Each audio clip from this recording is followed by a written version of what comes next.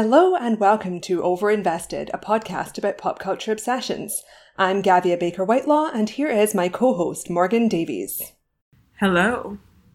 So this week we watched Promising Young Woman, the acclaimed new rape revenge thriller by writer-director Emerald Fennell. Carey Mulligan stars as Cassandra, a woman who targets rapists by pretending to be blackout drunk at nightclubs.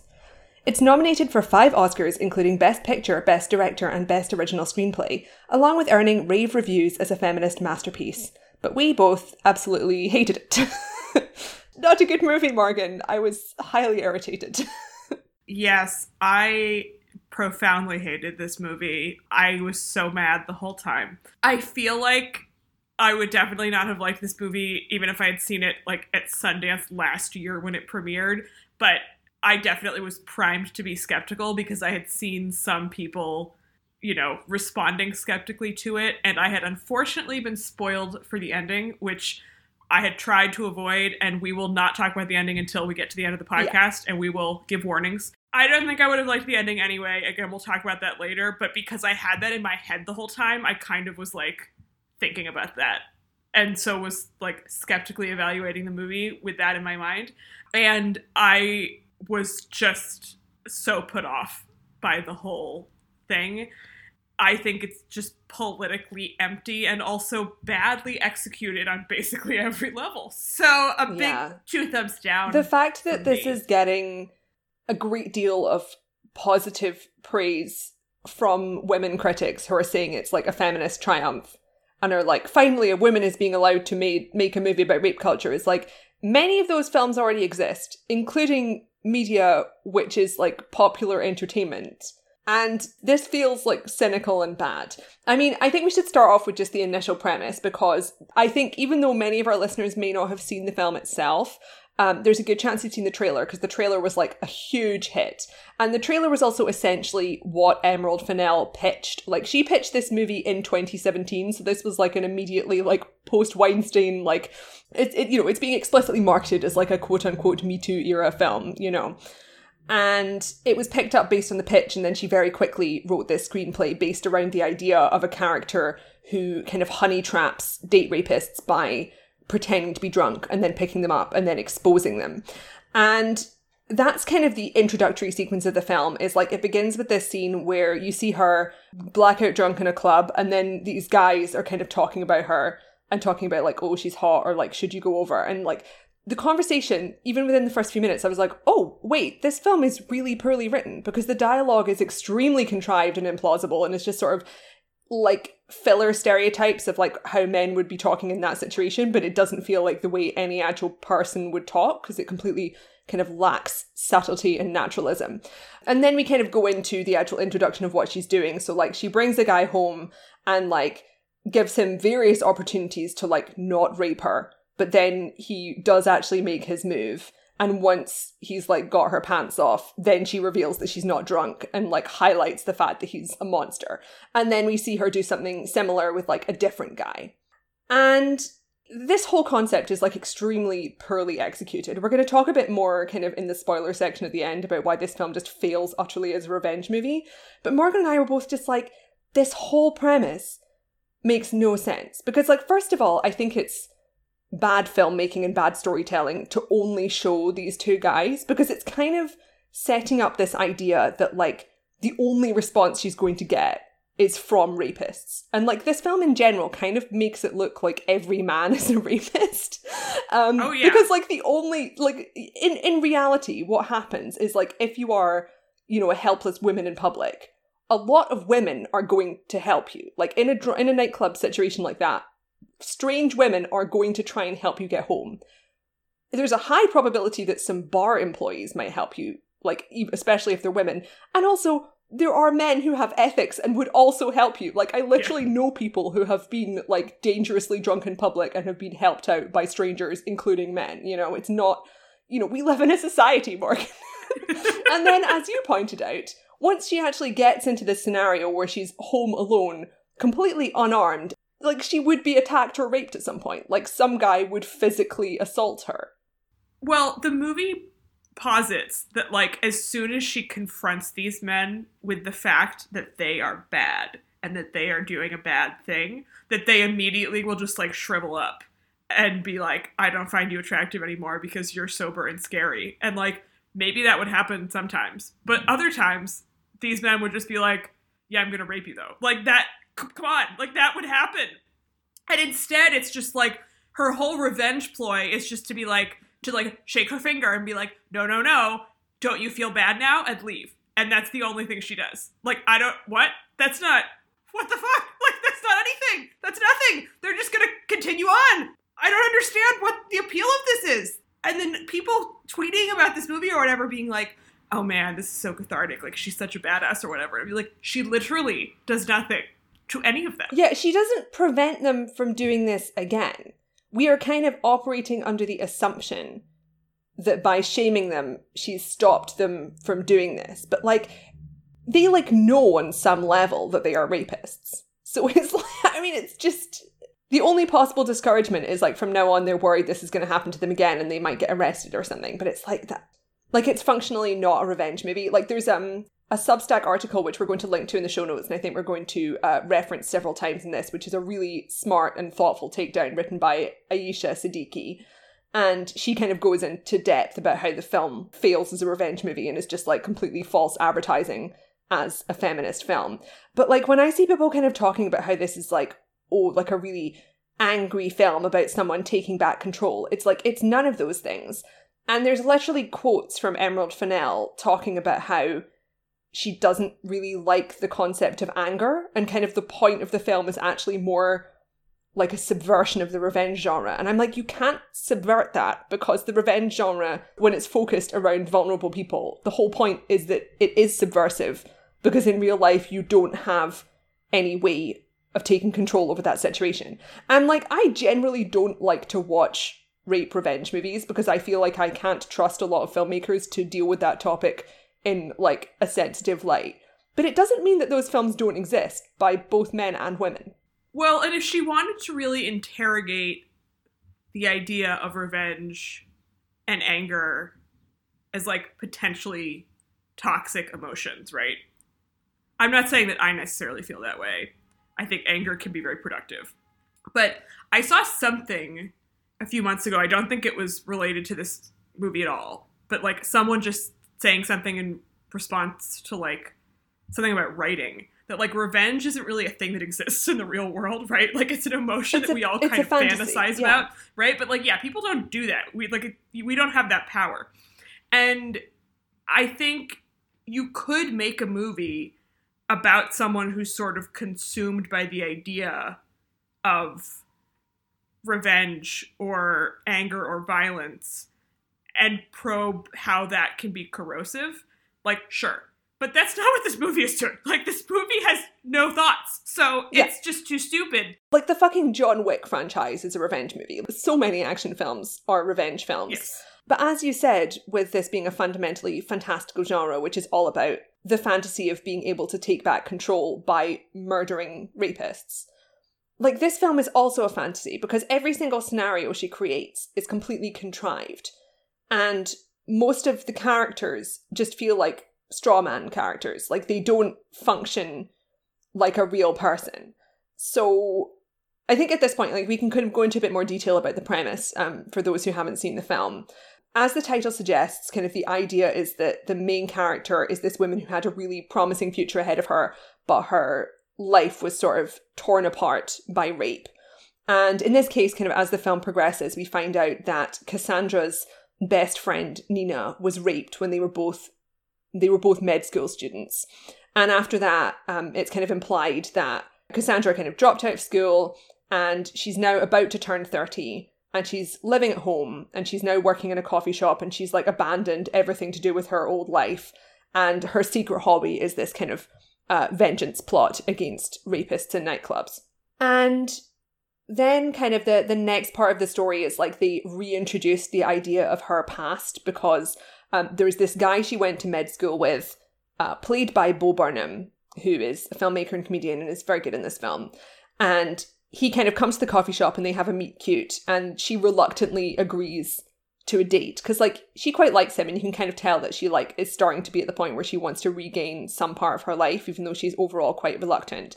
But while meeting him, she finds out that the guy who raped her friend Nina is now having just like a really happy life and is about to get married, and like the rest of their social circle from med school are all doing really well. And this kind of propels her into the next phase of her vengeance plot, where she wants to get back in touch with everyone who was involved in kind of Nina's rape and the aftermath, where by this point we basically assume that Nina's dead. It's quite clear from the beginning, so that's not like a real spoiler. But Nina killed herself at some point after this took place.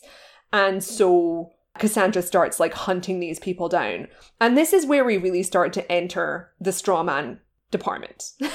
Because the first person she contacts is one of her old med school pals, played by Alison Brie. This film is absolutely stacked with character actors. Every single role is played by like a great character actor. Her parents are played by Clancy Brown and Jennifer Coolidge, who are both great.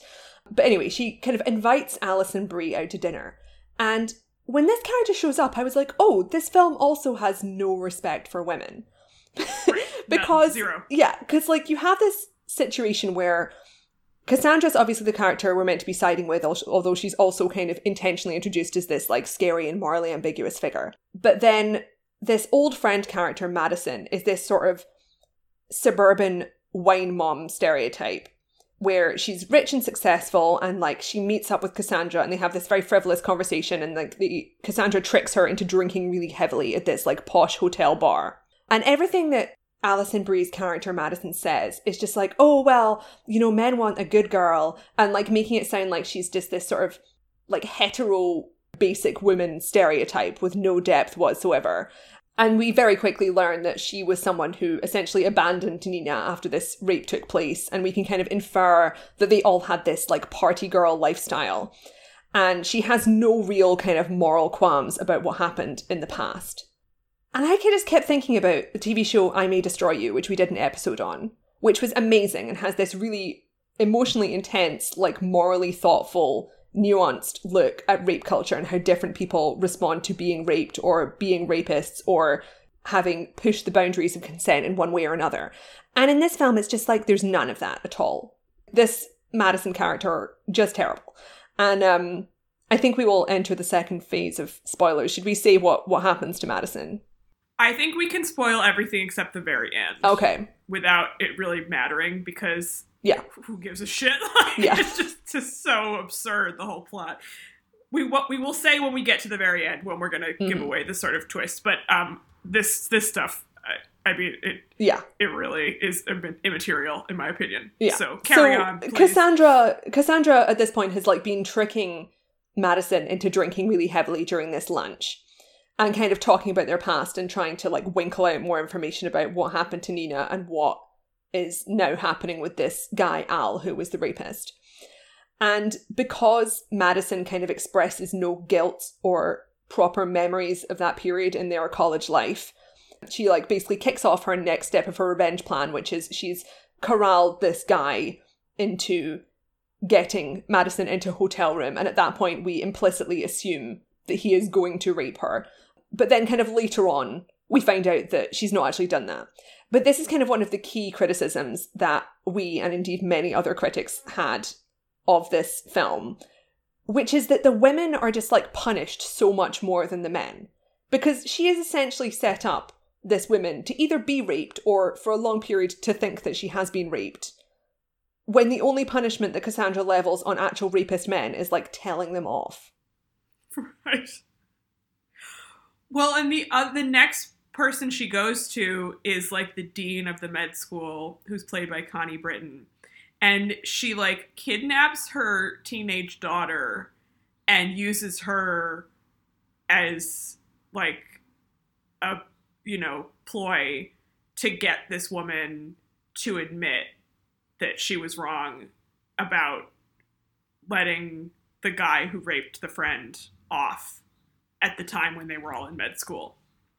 And obviously the teenage girl is fine. Like, she just dropped her off at a diner or something. But it's so manipulative and gross. And the character Connie Britton is playing, similarly, is just a completely two-dimensional she doesn't remember this incident. She's like, well, that kind of thing happens all the time, and like, whatever.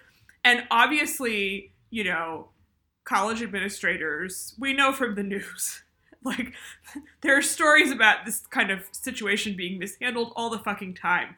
But there's just, the way it's written is so superficial. It's incredibly simplistic. They've literally got this character who's kind of spouting the stereotype of every single response to this. Yes. And I think it's meant to be a situation where it's like, oh, women are also participating in rape culture. And it's like, but it's not going any further than that, because it's literally her being like, oh, well, you know, we don't want to ruin this boy's future. And like, we can't just like assume that everyone's guilty. And I'm like, this is not smart or good dialogue.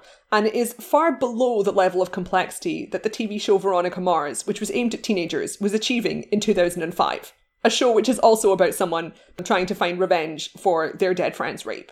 So... Well, we're sort of outlining all of these political issues we have with this movie, which are many and varied. But it sort of keeps coming back to the problem that it's just really poorly written, right? It's just bad and implausible. So if all of these conversations were like incredibly well written and nuanced, I still think we'd be having like scruples with the movie, but probably it would have gone down a lot smoother, right? Because you would have had some kind of emotional response to something that was going on. Whereas I, the entire time, was just like, this is bullshit. This is bullshit. Every single thing that's happening is absurd, because there's no sense of any character in this movie behaving like a human person. Except, I mean, Laverne Cox's character. So, like, I mean, Cassandra works in this, like, absurd kind of cartoonish coffee shop where basically it's, like, the dream coffee shop where you just hang around in a cute aesthetic and barely do any work. And her manager slash co-worker is played by Laverne Cox. And she's literally, like, the black friend. Like, all of her dialogue is just asking Cassandra supportive leading questions about, like, how she's doing. And then encouraging her to get a better job because she's like the support character. And she has no like personality or life of her own. She's just there to provide support. And I was just like, I cannot believe I am seeing this in the year 2021. I mean, I can believe it, but I'm grossed out by the fact that it's not. Yeah. But it didn't strike me as much, I think, because everyone was so badly written that I was just like, well, here's another thing. Like, you know, everyone was completely superficial and had no depth. And, like, all the characters except the main character exist merely to revolve around her. Which, like, not that every movie has to have a bunch of supporting characters with, like, profound backstories. That's fine. But, like, I mean, I agree with your critique for sure, but it was more of the same to me in a way. Because it was all so absurd and sort of thinly written. And the comment you made earlier about that first scene with the guys talking at the club and being like, oh, this is bad. I had exactly the same reaction. And immediately was just like, oh, I don't buy this movie's worldview, like, at all. And then continued to feel that way watching the whole film. And it's not that men don't do bad things or say bad things to each other, or like, I mean, we know that this is true. But it felt so much like a woman's superficial imagination of, like, you know, what men do when they're alone together. And, like, maybe if a man had written and directed this, I guess we wouldn't be saying that. But, like, it just felt so poorly conceived and cartoonish in a way that then made me, like, suspicious of the whole thing. And nothing that happened after that convinced me otherwise, right? And over the past week since I watched this movie, I watched both The Death of Stalin and Wolf of Wall Street, which are movies I'd seen before, but not for a while, which are very different films, but both have a lot of scenes of, like, guys talking amongst themselves in a way where they're, like, trying to perform for each other to impress each other about, like, women and sex, etc., and, like, saying gross stuff and whatever. In a way that's clearly intentional, right? Like, it's not like the movies are endorsing these guys' behavior, but, you know. And watching them, I was like, oh, right, this all makes sense to me. Like, you watch this and you're like, this is a toxic environment, but when all these guys get together, like, that's what they default to because they're just trying to, like, you know, protect their masculinity. And that's an interesting topic to probe because that is a huge problem in society, I think, right? And this movie doesn't have any sense of, like, how that dynamic functions, which is actually part of what I think she's trying to get at, but she doesn't actually seem to understand it, or if she does, she can't translate it into the movie, right? Instead, the men are all just like cartoonish evil villains who like creep up on you and then bam, they're all rapists. And like, that's not interesting or how it works. And like the most complexly written and performed probably character is Bo Burnham's love interest character, because Cassandra the heroine just doesn't ring true on any level, even though there like were some moments where like when there's moments when she's like really shocked or disturbed, I was like, okay, I am really empathizing with this because like it's a very easy situation to empathize with, but there's no kind of good people, right? There's no kind of understanding of like how there might be like people who are attempting to help her. Like the whole point of her parents is they're both just like extremely detached, or like, you know, after 10 years, they've now essentially given up on the idea of trying to engage with her. Like, there's not really enough depth there to really extrapolate what they're trying to do with the parents.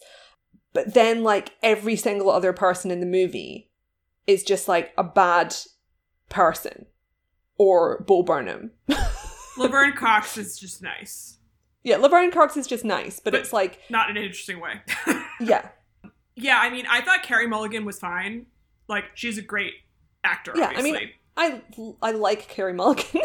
But, like, the character is so incomprehensible to me that I didn't find the performance great because her behavior doesn't make sense, right? Yeah. Like, I don't get it. It doesn't... Why are you doing this? I mean, she seems so vicious when she's reacting to the old med school friend and the dean of students. She does these, like, horrifying things. And then the film dials it back because the film doesn't want to be a revenge movie. But then she's not doing anything particularly bad to the rapist guys while also putting herself in a massive amount of danger. And there was another thing in Aisha Siddiqui's Substack post, which I really liked, which was kind of pointing out that the kind of second introductory scene basically sets the tone for the rest of the film. Because like after she's entrapped this rapist at the beginning of the film, we see her doing a walk of shame where, you know, you see this like red, you assume it's blood dripping down her arm. And at that point, you assume that it's basically what the trailer suggested it is, which is a legitimate revenge movie where she's murdering these guys. And then it turns out that it's just ketchup and it's a fake out, which is kind of thematically what the whole film is like. It's like all just fake outs where she doesn't really do anything that dangerous. And also that kind of leads into a little moment where there's these guys catcalling her on the street and she like defeats them by just like staring them down. And I was like, if there was a way to like defeat catcallers, we would have discovered it by now, because believe me. Yeah, that scene, I was like, what is she? Again, the idea of shame as used by this movie, right? It's like, that's not how human behavior works. Like, shame can be very effective, but not in this specific scenario. Right. Like, that doesn't make any sense. And again, the way that she uses it against these men that she meets in the clubs, again, I get some of them would, I guess, just be like, I don't want to deal with you anymore, get out of my house. But other people reacting to the shame that she makes them feel would respond in the other direction and try to make her go away by, like, violently attacking her. And the movie doesn't grasp that at all. I mean, it's weird that there's kind of a lack of that sort of internalized toxic masculinity, right? Yeah. Where it's like, oh, you react with violence. Because, like, for the most part, men in this film don't react with violence. And it's like, so you have a really negative view of men, but also you don't think that they're going to react with violence because that's not going to work within this completely fictionalized fantasy nonsense framework you've created. Yes. It's like the constant threat of rape, but she doesn't actually want to show that, right? It's just like we have, I mean, obviously that threat does exist in the real world, but in this universe, it's like that's all that women think about all the time, which is not my personal experience. Like, you can't live like that. You would go insane. Which ties into the, like, character problems, or, like, backstory problems, I suppose, with the Cassie character, beyond the sort of inconsistency of her actual behavior in the movie, which you just described, which is that, like, so her friend got sort of horrifically raped when they're in med school, right? Which obviously would be incredibly traumatizing for this woman. I'm not trying to diminish that in any way. And it would also be very upsetting for her close friend. But the movie basically posits that, like we don't know anything really about this friend except that she was friends with the main character. She got raped, and then implicitly she killed herself. So I guess when you get raped, then that's just it. There's nothing else. And also then your best friend's life has to be over because this was such a horrifying trauma that, like, you just can't cope and, you know, life is over. And again, I'm not trying to in any way diminish the, like, pain that people feel after this experience. I have never been raped. I cannot imagine. But this is shit that women have had to deal with for literally forever. And, like, people deal with it in different ways, but, like, people have learned how to sort of, like, have a life, right? Like, your life isn't over just because a man does this to you. And part of what I thought was so amazing about I May Destroy You was that it engaged with that idea, right? Like, obviously the main character in that show is going through something incredibly painful, but it is about her as a whole person in such a powerful way, and all the other characters are so real too. And in this, it's like, this horrible thing happens to you, and then that's it. Like, that's really what I got from this movie. This kind of goes back to the original issue with the fact that it's a complete failure as a revenge film, right? Because the revenge film genre is based around the premise that a single traumatic event can indeed completely consume some people. Those films have, like, a really powerful driving force because it's narratively satisfying, and indeed for some people that, like, is your actual experience of a traumatic event. And rape revenge movies are about people who are like, I'm going to destroy this other person because they destroyed my life. But then this film, once again, doesn't do that. So it's like you've created a false equivalence almost. So it's like you've got this idea where it's like, oh, okay, we've bought into the rape revenge idea where it's like her entire life and is now centered around this for 10 years. But then also, like, you haven't actually really done anything. Right. And the film doesn't really kind of dig into the psychological reasoning why she would be targeting these other men rather than the original guy. And I get why someone would do that, because she, like, is clearly avoiding really tackling the initial trauma that she experienced, which is, like, losing her friend and feeling betrayed by this entire social circle of med school students. But it's also, like, you have to kind of infer that in your own mind, because the film doesn't really explain why she hasn't done, like, the 5 minutes of Googling required to find this original guy, Al, and just, like, murder him. And also, as Aisha Siddiqui points out, the fact that she's a med student just, like, never comes up, because you'd kind of assume that she's going to use, like, some medical knowledge to dissect someone, and it's like, oh no, that doesn't happen. Yeah, the med school angle is totally irrelevant for, like, anything that happens in the movie, except that Bo Burnham winds up being a doctor, which, like, he could just be a doctor. Yeah. Like, if they all been in college, he could also just be a doctor. Like, there's no... Yeah. And that also doesn't matter. It doesn't matter that he's a doctor. Because, like, it's you're kind of using these sort of, like, loosely familiar scenarios of, like, American college campus, like, rape culture, which is very different from the way things are in Britain. It's like, we also have the same overarching problem, which is rape culture, but, like the campus system is just different in the UK. Emerald Fennell is a British filmmaker, and this is a film that's set in America. And it did, to a certain extent, feel like one of those films that's, like, not especially engaged in a specific way to the idea of it being set in America, although it's kind of a more wide-ranging issue to do with the aesthetic, which we will talk about in a minute. But Emerald Fennell is extraordinarily posh, and I think that does kind of shine through in some elements that I'll discuss to do with law enforcement in, like, our spoiler section. Like, a very posh English filmmaker making their first movie in quite a rushed manner about someone who's meant to be, like, a relatable American woman. The setting issue in terms of, like, college versus med school, I definitely felt was a bit off. I mean, I've never been to med school. I'm sure there are wild parties, but it definitely, as you say, was engaging more with, like, tropes you hear about undergrad experiences at colleges where there's, like, a wild party scene. My women's college was not like that, so I don't have personal experience of that. But the setting, it wasn't like I watched the movie and was like, oh, this is obviously made by an English person. Like, this is so totally wrong. No. But it was just kind of generic in a way that I felt was sort of boring and also counterproductive because it was so vague that you kind of lose a sense of specificity about anything that's happening, right? So one of the key selling points of this film is that it has this very vibrant aesthetic, like, which was extremely apparent in the trailer and was once again one of the reasons why the trailer was really popular. So you have lots of kind of extreme femininity and pastel colors. The main character wears loads of really cute outfits and kind of disguises and stuff. And there's loads of sort of shots where it's like a centered shot where you have her in the middle or you have like a cool prop in the middle, and there's like her house is really pastel-y in a sort of intentionally tacky way. And then the cafe she works at is very sort of millennial pink, sort of cutesy visuals. And there's also loads of kind of ironic pop choices. And I didn't feel like the actual content of the script and the themes of the movie tied into the fact that it was that stylized. Because, like, obviously the kind of the idea of, like, ironic femininity and violence is, it's not a new idea, but there's nothing, like, intrinsically wrong with it. There's plenty of movies that kind of play around with that idea. And I guess it is, like, an interesting fit for this theme.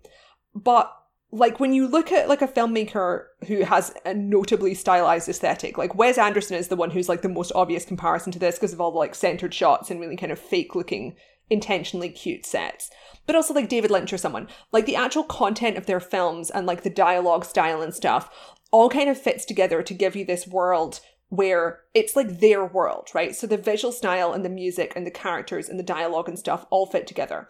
And in this, the writing was just like not good. It wasn't like a stylized story. It was just a story that didn't make sense as soon as you started paying attention to it.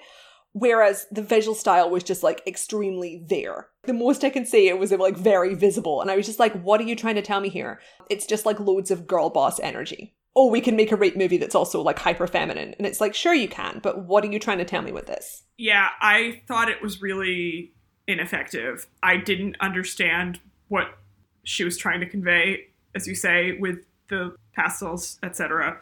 And I also thought, like, the cinematography is not good.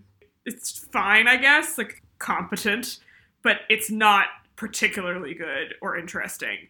And the difference between this and, you know, Wes Anderson is that, like, everything about the way those movies are constructed is intended to create a visual experience for the audience that creates an emotion or mood.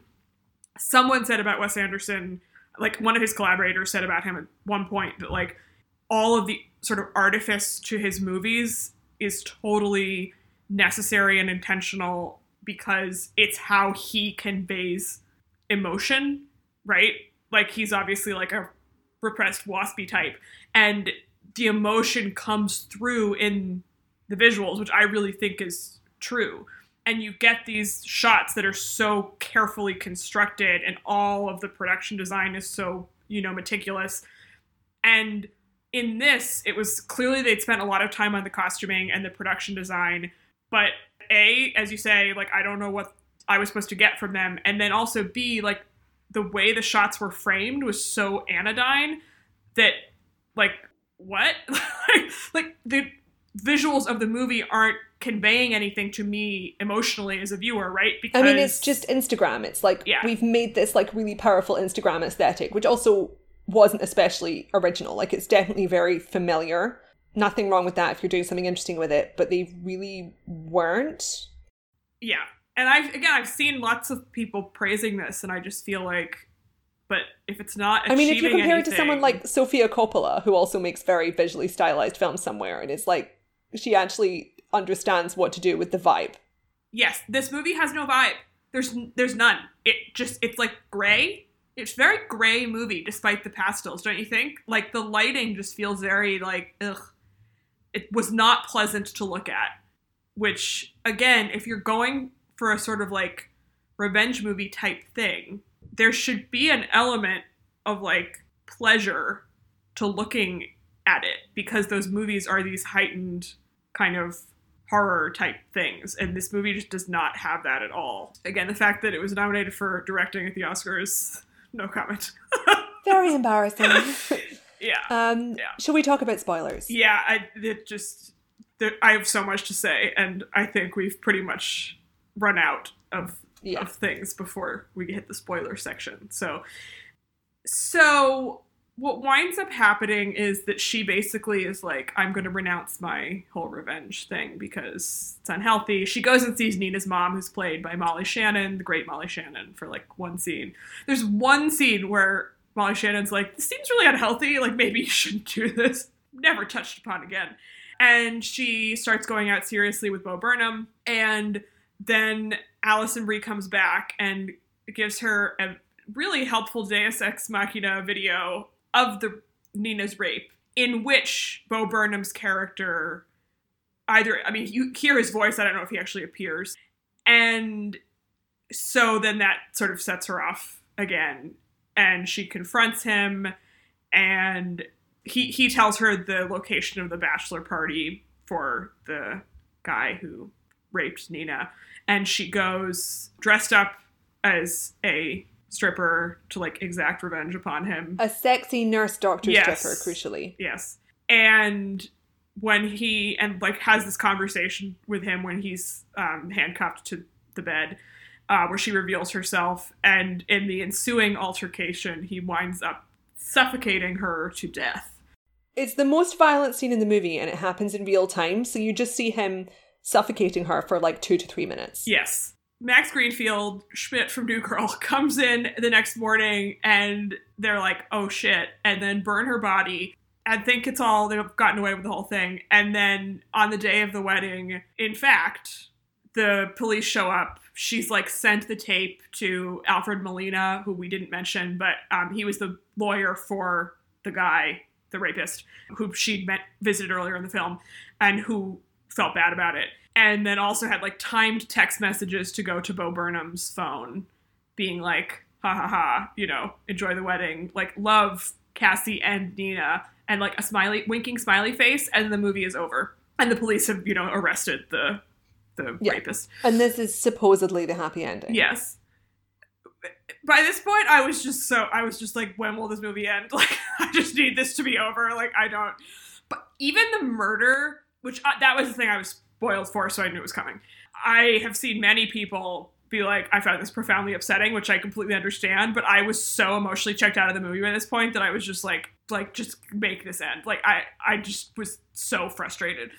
Everything about this is bad and stupid. Like, I was so angry. So after she's killed, during the next couple of days when she's been reported missing by her parents, there's a scene where the detective visits Bo Burnham because he's the boyfriend and has a brief conversation with him like, oh, well, it seems like your girlfriend was like a bit unhinged, so I guess that's fine that she went missing. And I'm like, it's extremely plausible that they're just like half-assing this investigation because it's the police and it's an adult missing person. So it's like, yeah, they're not going to be prioritizing this. So it's like, okay, the film has now set up the concept of the police as not particularly useful, which is also implied by the fact that like no one was ever kind of legally penalized for the initial rape. And the fact that the world is full of rapists who are not being punished by the police. But then the happy ending of the film relies on the idea that like a cavalcade of police show up with perfect timing at this wedding to theatrically arrest this man, while at the same time as these text messages arrive. And it's like, obviously we can have some artistic license because like it's a fictional world. But there's no kind of like explanation for like, oh yes, suddenly the police are actually great and they've saved the day and these guys are going to suffer. Which raises a number of questions, including, I guess you can like assume in your mind that the reason why the police are so effective here is because they have been contacted by a lawyer character who she speaks to earlier in the film, who is feeling very guilty about his own role in rape cases defending rapists. And he is now using all of his legal skills to get the police there. But we don't see that on screen, so we have to assume that happened. So we have now got a scenario where this rapist has been arrested at the wedding and Bo Burnham is going to be publicly humiliated because people will presumably now know that he was on this college tape. But like also, these characters are all like extremely privileged rich doctor types. And it kind of seems like they're probably just not really going to suffer. Oh, no way. Yeah. He's going to have a really good lawyer. Fine. It's probably outside the statute of limitations. The whole film has been setting up the idea of them all just characterizing this as like, oh, it was in the past and we were young. The fact that like the police swoop in to save the day at the end, obviously ethically bankrupt. Like, as you say, like clearly they're all going to get off. So, I mean, they found her body, but also she was like coming at him with a scalpel. So I feel like that's a pretty good case for self-defense. It's just preposterous. The whole thing is preposterous. But beyond the police issue, which is an absurd way to end a supposed like revenge, I mean, Jesus Christ. Yeah, her revenge was to get murdered, and then the people who murdered her may well get off. Well, this goes back to my, like, theory about the way this film handles, like, the concept of rape, right? So, the one female character, who, again, we really know nothing about, except that she happened to be friends with the main character. Like, why did they want to be doctors? We have no idea. We don't know. No idea. So she kills herself after this. And then Cassie also gets murdered. So one woman gets raped, and the effect of that is that two women have to die in order to get, like, justice, in quotes, which is the police arresting the guy. Like, what? No, I reject this. I find that so unbelievably gross. And it's because like if they'd framed this in the context of this being like a tragedy about the way rape culture like punishes the wrong people, that'd be fine. But this is like portrayed in like essentially a victorious way. Yes. And it's being received by many, many people as like a groundbreaking and impressive and emotionally satisfying both revenge movie and film about rape culture. And I'm just like baffled, especially by professional film critics, because this is not a topic unexplored by art. Yes. I mean, it ending on that text message from, like, Nina and Cassie, or Cassie and Nina, from, like, the Beyond, being like, haha, we've got you now. I was like, but they're dead, so it doesn't... They're dead, and it's like, the film could have leaned into the idea of Cassie basically being, like, as nuts as she occasionally seems, right? Because, like, if she was, like, full Joker, this film would actually be better. Because, like, we have no idea if Nina probably wouldn't want her to spend almost a decade of her life on, like, a weird revenge spree. No, probably not. That seems So it's bad. like, it kind of seems, like, there's a speech towards the end where, like, we finally hear more about, like, Cassie's relationship with Nina. And it kind of sounds like she's basically either been obsessed with this girl since she was 4 years old, or, like, in retrospect has become obsessed, obviously, because this girl died. But, like, the film never really digs into the fact that this is, like, a super weird way of responding. Which is actually, would be a more interesting film if they were like, oh, she's, like, completely obsessed with this dead girl. Well, this is part of the problem, right? Like, they'd been friends since they were 4, and then somehow wind up in med school together, which is, like, not realistic. I mean, I guess that could happen. I mean, it's but fine. Like, you know, you can apply to the same places, whatever. I will fully accept that. They're besties. But I do have an issue with that, because she was going on about how, like, well, Nina was always so amazing, she was the best, etc., etc.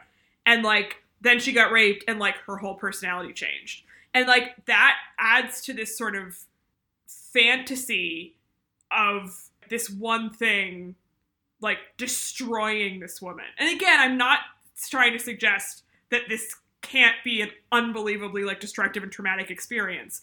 But because she's known Nina forever, she can be like, well, she was always perfect. And, like, if we knew that she was just crazy and was making this up, that would be different. But if we had any background on Nina, like, maybe she's had other trauma in her life. Maybe she has some, like, other problem that she's having a lot of difficulty with, and then this thing happens to her, and it's, like, just too much, right? You could come up with a backstory for this woman where, like, this event is, like, compounding other problems, and then maybe she kills herself, right? Whatever. The film doesn't even make anything of its own title, which is Promising Young Women, which kind of feeds, like, you would assume that there was going to be some kind of vague touching upon the idea of these two women as, like, high achievers who assume the world is going to go great for them because, like, they're these, like, pretty white girls who come from privilege and have, like, succeeded academically to an extremely impressive degree. And all their peers have gone on from that, but their lives were destroyed by this traumatic event. But the film doesn't really touch on that idea. They just kind of say at the end, like, oh, we were both really successful, or, like, we were doing so well and then we dropped out. And the only real sense of that privilege is in the unintentional subtext of the fact that the narrative doesn't acknowledge that she might be arrested for just doing a bunch of crimes. She's the fun feminist protagonist. So, like, if she, like, goes and smashes a guy's window, it's fine because that's, like, fun and for the aesthetic. Whereas, like, if a guy gets arrested at the end, that's justice and that's how the legal system works. And it's like, what? Well, you're totally right about the sense of, like, them having promise and then it being lost, not having any real sense of, like, weight in the movie. And that's also an area where, like, med school is insanely competitive. Like, so competitive. Even getting into med school is unbelievably difficult. So the idea of these young people, like, being in this hothouse, like, pressure cooker of an environment, and the competitiveness between them, and then you add the kind of party scene and the sexual violence, like, you could totally make a lot of It's a great that, premise right? for a film. And instead, it's just, like, denuded to, like, there was a rape, right? Because this movie has no sense of any world existing beyond sexual violence. Like, that is it. That is the only thing. I mean, it's like when you watch a rom-com and they've just given the protagonists, like, a fake job. Yeah. So they've got, like, a job, but it's not, like, you know, it's a fake rom-com job. And that's kind of the way this film treats med school. Yes. I also want to talk a bit more about the Bo Burnham character, which I thought the movie just handled so badly. It made me really aggravated. Because you know something that he's going to turn out to be bad, because that's the way the movie is structured, right? Like, everyone's bad. Everybody, especially the men, they're all bad. I thought he was the best performance in the movie, for sure. Yeah. I really thought he was improvising, like, at least half of his dialogue. I don't know if you also had that impression, but it strongly felt to me like that was happening, because he was much funnier than anyone else, and he just felt looser, and I was like, oh, right, he's a comedian, and I think that he is just riffing in a lot of these scenes, which, you know, if you've got that, you may as well use it. But I was like, I'm going to give you a lot of credit for what you're pulling off here. But it is so unbelievably contrived to be like, oh, and by the way, he happens to also be on this tape. So the, you know, happiness that you found, actually, sorry, no. And I also felt like if she were sincerely interested, Emerald Fennell, in making a movie about male behavior and, like, the problems of male group behavior, you could do a different kind of film with, like, more emphasis on the romance, where she finds out that, like, he's done some bad thing. Maybe not exactly this, because this is pretty bad. But, like, finds out he's done some bad thing in the past and then wonders, like, have I completely misread this guy, or has he changed, or, like, what's going on? Because I think there is a kind of, like, moral quandary about some of the, like, bad stuff that men do in groups when they're young, which is also part of the med school problem. Obviously, like, 23 is a bit older, but my experience of, like, straight boys and young men is largely that they are horrible in groups, and if you get them one-on-one, they're basically fine in most cases, right? Because the group environment makes them, like, perform for each other. And obviously, if this were, like, a real scenario and you, like, saw this video, you would dump that guy immediately. But in terms of, like, a movie, you could do interesting stuff with, like, well, but I really like this guy, and, like, what's going on. Well, that's what I right? May Destroy You is doing, because, like, Yeah. they introduce, like, various different conversations about, like, consent and guilt. Yes. And it's not black and white, right? I feel like this movie could have gone one of two directions and be better, and it could either be, like, a more straightforward revenge movie, right? Where, like, she's murdering people, it's really fun, whatever. Or it could be more of, like, a psychological horror type thing where it's more about this relationship and, like, she doesn't quite know what to make of this guy. And you don't know, like, maybe he is really bad, or maybe he was just, like, a dumbass when he was 18 or something, and now he's a good guy. But, like, the question of, like, how to assess that, which women have to deal with all the time, could be a really interesting thing to explore. And instead, the movie does neither of those things. And it's just like, nope, he's bad too. Haha, I got you. You should have known. And also, like, the reveal is completely contrived, just like so many other elements of this film, because I mean, kind of obviously, like, you can kind of assume that he is going to turn out to be bad for the reasons you said. Also, in his introduction, I kind of felt like foreshadowing towards the idea of him pushing consent boundaries, because the idea is that he asks her out in a cafe in her workplace, then she gives him a fake number, and instead of just like taking that as a no, he comes back to her workplace and like demands a real number, and then she says yes. And like obviously she does like him, but I also was like, oh, okay, this is a consent thing, but it was kind of a bit more subtextual.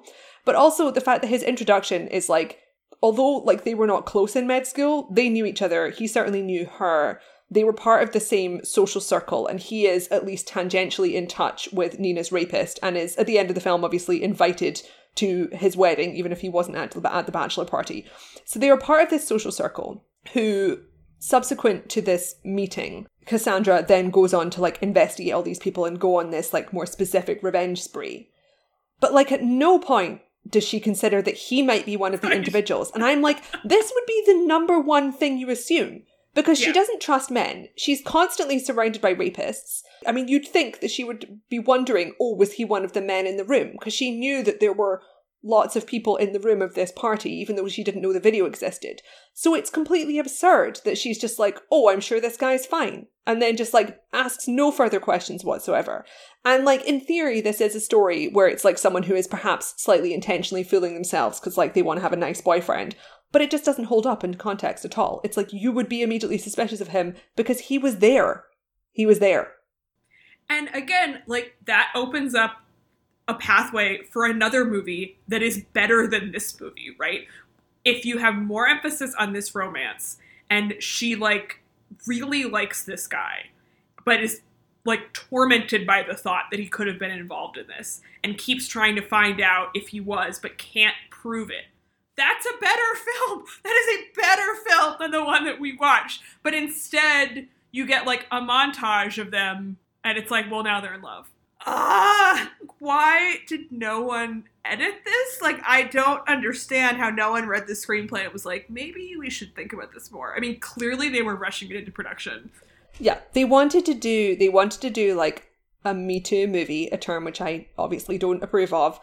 And like the way they've marketed this, like when you told me that this had like a Rain tie-in where they're airing this as like an educational tool at college campuses, there are like a bajillion movies about sexual assault which would be better to air than this. I May Destroy You, obviously we've referenced many times, would be good to watch, although very intense. But even like mainstream teen dramas and college dramas touch upon this topic because it is unavoidable. Yeah. Like... Yes. When we were in college, which is not that long ago, it was like, a decade, this was stuff that got talked about all the time, right? Like, it's not like people have been, like, clueless about this topic. Like, people know about this and discuss it, right? Like, obviously the conversation has changed a lot in the past 3 years in general, but, like, it's not as though this was some, like, esoteric secret topic. Like, I mean, as I said, I was watching Veronica Mars when I was 15. Yeah. Right. I think we do have a kind of cultural amnesia about these things, right? And act as though, like, everything is the first time with this kind of discussion. It very much buys into the marketing for this film, which kind of relies on the idea of this being groundbreaking. Like, to a certain extent, it's true because obviously this is the first year when the Oscars have nominated 2 women for Best Director. And, I think we can fairly clearly assume that, like, the Academy wanted to vote for something which is, like, about rape culture. And this is a very accessible film which has had largely positive reviews, but, not overly positive. And also, as always, the Academy is still primarily old white men. So, who can infer what? There's a lot of different variables here, but this is not an insightful or a fresh film. In many ways, it feels very dated. Yes. It feels almost like kind of girl power feminism.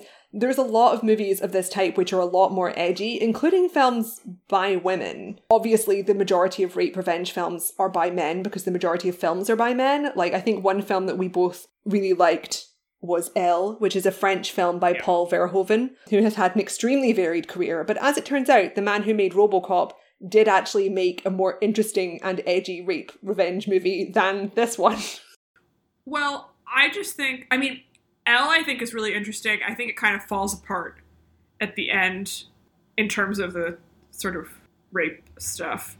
But I find that movie super engaging, and like Isabelle Huppert gets you a long way. So, Yeah. But I was thinking a lot about the movie Wildlife watching this film, which was Carey Mulligan's last big film role. The movie has nothing to do with sexual assault or rape or anything, but she's incredible in that film. She's playing a woman in the 1950s who is like her marriage is kind of falling apart. It's sort of from the point of view of the teenage son.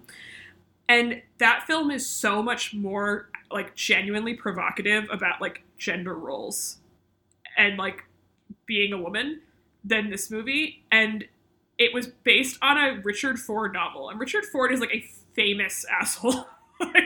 He's a bad man. And Paul Dano directed it. It was co-written by Paul Dano and Zoe Kazan. But like, I just think that the sort of discourse around pop culture has become so myopic and tied to like who has made this thing. And obviously diversity in terms of who is making stuff and who is criticizing stuff is really important. But that's not the only thing that counts. Like, people can have insight into experiences that we might not think they would.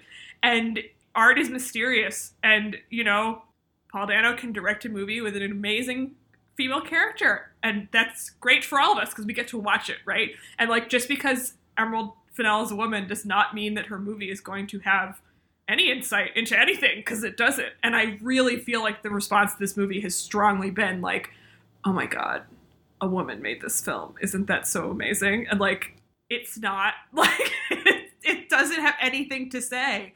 And I think we would all benefit from just like being a little more thoughtful in the way that we consume things. It's my goal for myself. Let's all just try. It would be great.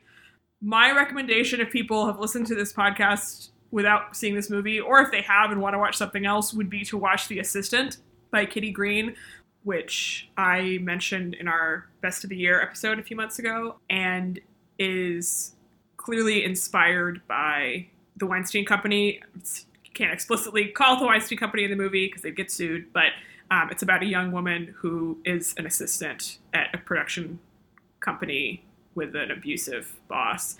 And it is just so much smarter about abusive dynamics, specifically an abusive workplace, which is a bit different. But I wish it had gotten more attention in the award season because I think it really deserves to be seen, but it actually makes you feel uncomfortable and bad. So I'm not surprised that people didn't want to watch it. I realize it's not a great, pitch, but it's pretty short, and I think it is really deserving.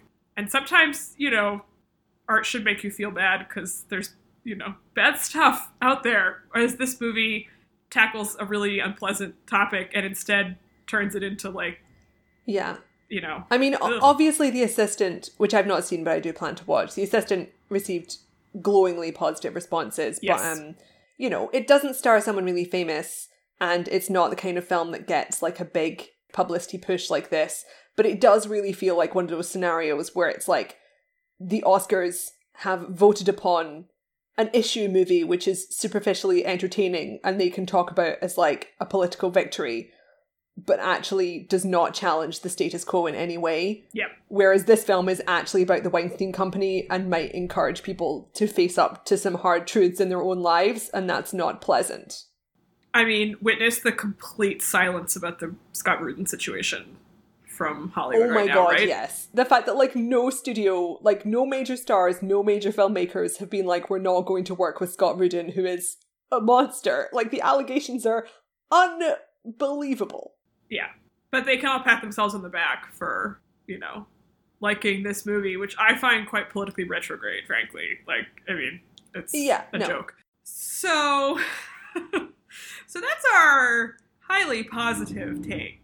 By the time this episode goes up, it'll be like one day to the Oscars, so you probably will or won't have seen this, but we don't recommend. I mean, in a way, a victory for feminism, because women can now also have politically objectionable and artistically disgusting films at the Oscars. So this is Mank. This is one of the Manks of the year. Yep. So thank you for listening to that screed of an episode. If you want to support us on Patreon, our Patreon is patreon.com/overinvestedpodcast. Perhaps by the time you're listening to this, the Oscars will already have happened, or if not, they will be about to happen. But we will have a recap of the winners and losers and whatever happened at this COVID-safe ceremony produced by Steven Soderbergh on that Patreon. So check that out. And for our next full episode, we will be discussing David Lynch's Dune, which we had previewed last week, but then pushed off a week to fit this in before the big awards night. So we've now both watched that. You had seen it before. I had not. I do not know what happened in Dune, but I did watch intensely chaotic film. I watched it in like 15-minute chunks because I was like, I literally cannot follow what is happening. But many good visuals. It's an interesting movie to discuss in terms of what happened behind the scenes. Yes. Lots of drama in that respect. Wild cast list, including Sting, which is very entertaining to me, but a weird one. So yeah, that will be next week, and we will be back soon with our thoughts on the Oscars. So, Gavia, where can our listeners find you and your work online? You can find me on YouTube at Behind the Seams, where I talk about costume design, and you can find me on Twitter at hello_Taylor. And you can find me on Twitter and Letterboxd at ML Davies. The podcast is on Twitter at OverinvestedPod. Our Tumblr is OverinvestedPodcast, and our website is overinvestedpodcast.com. Thanks. Bye.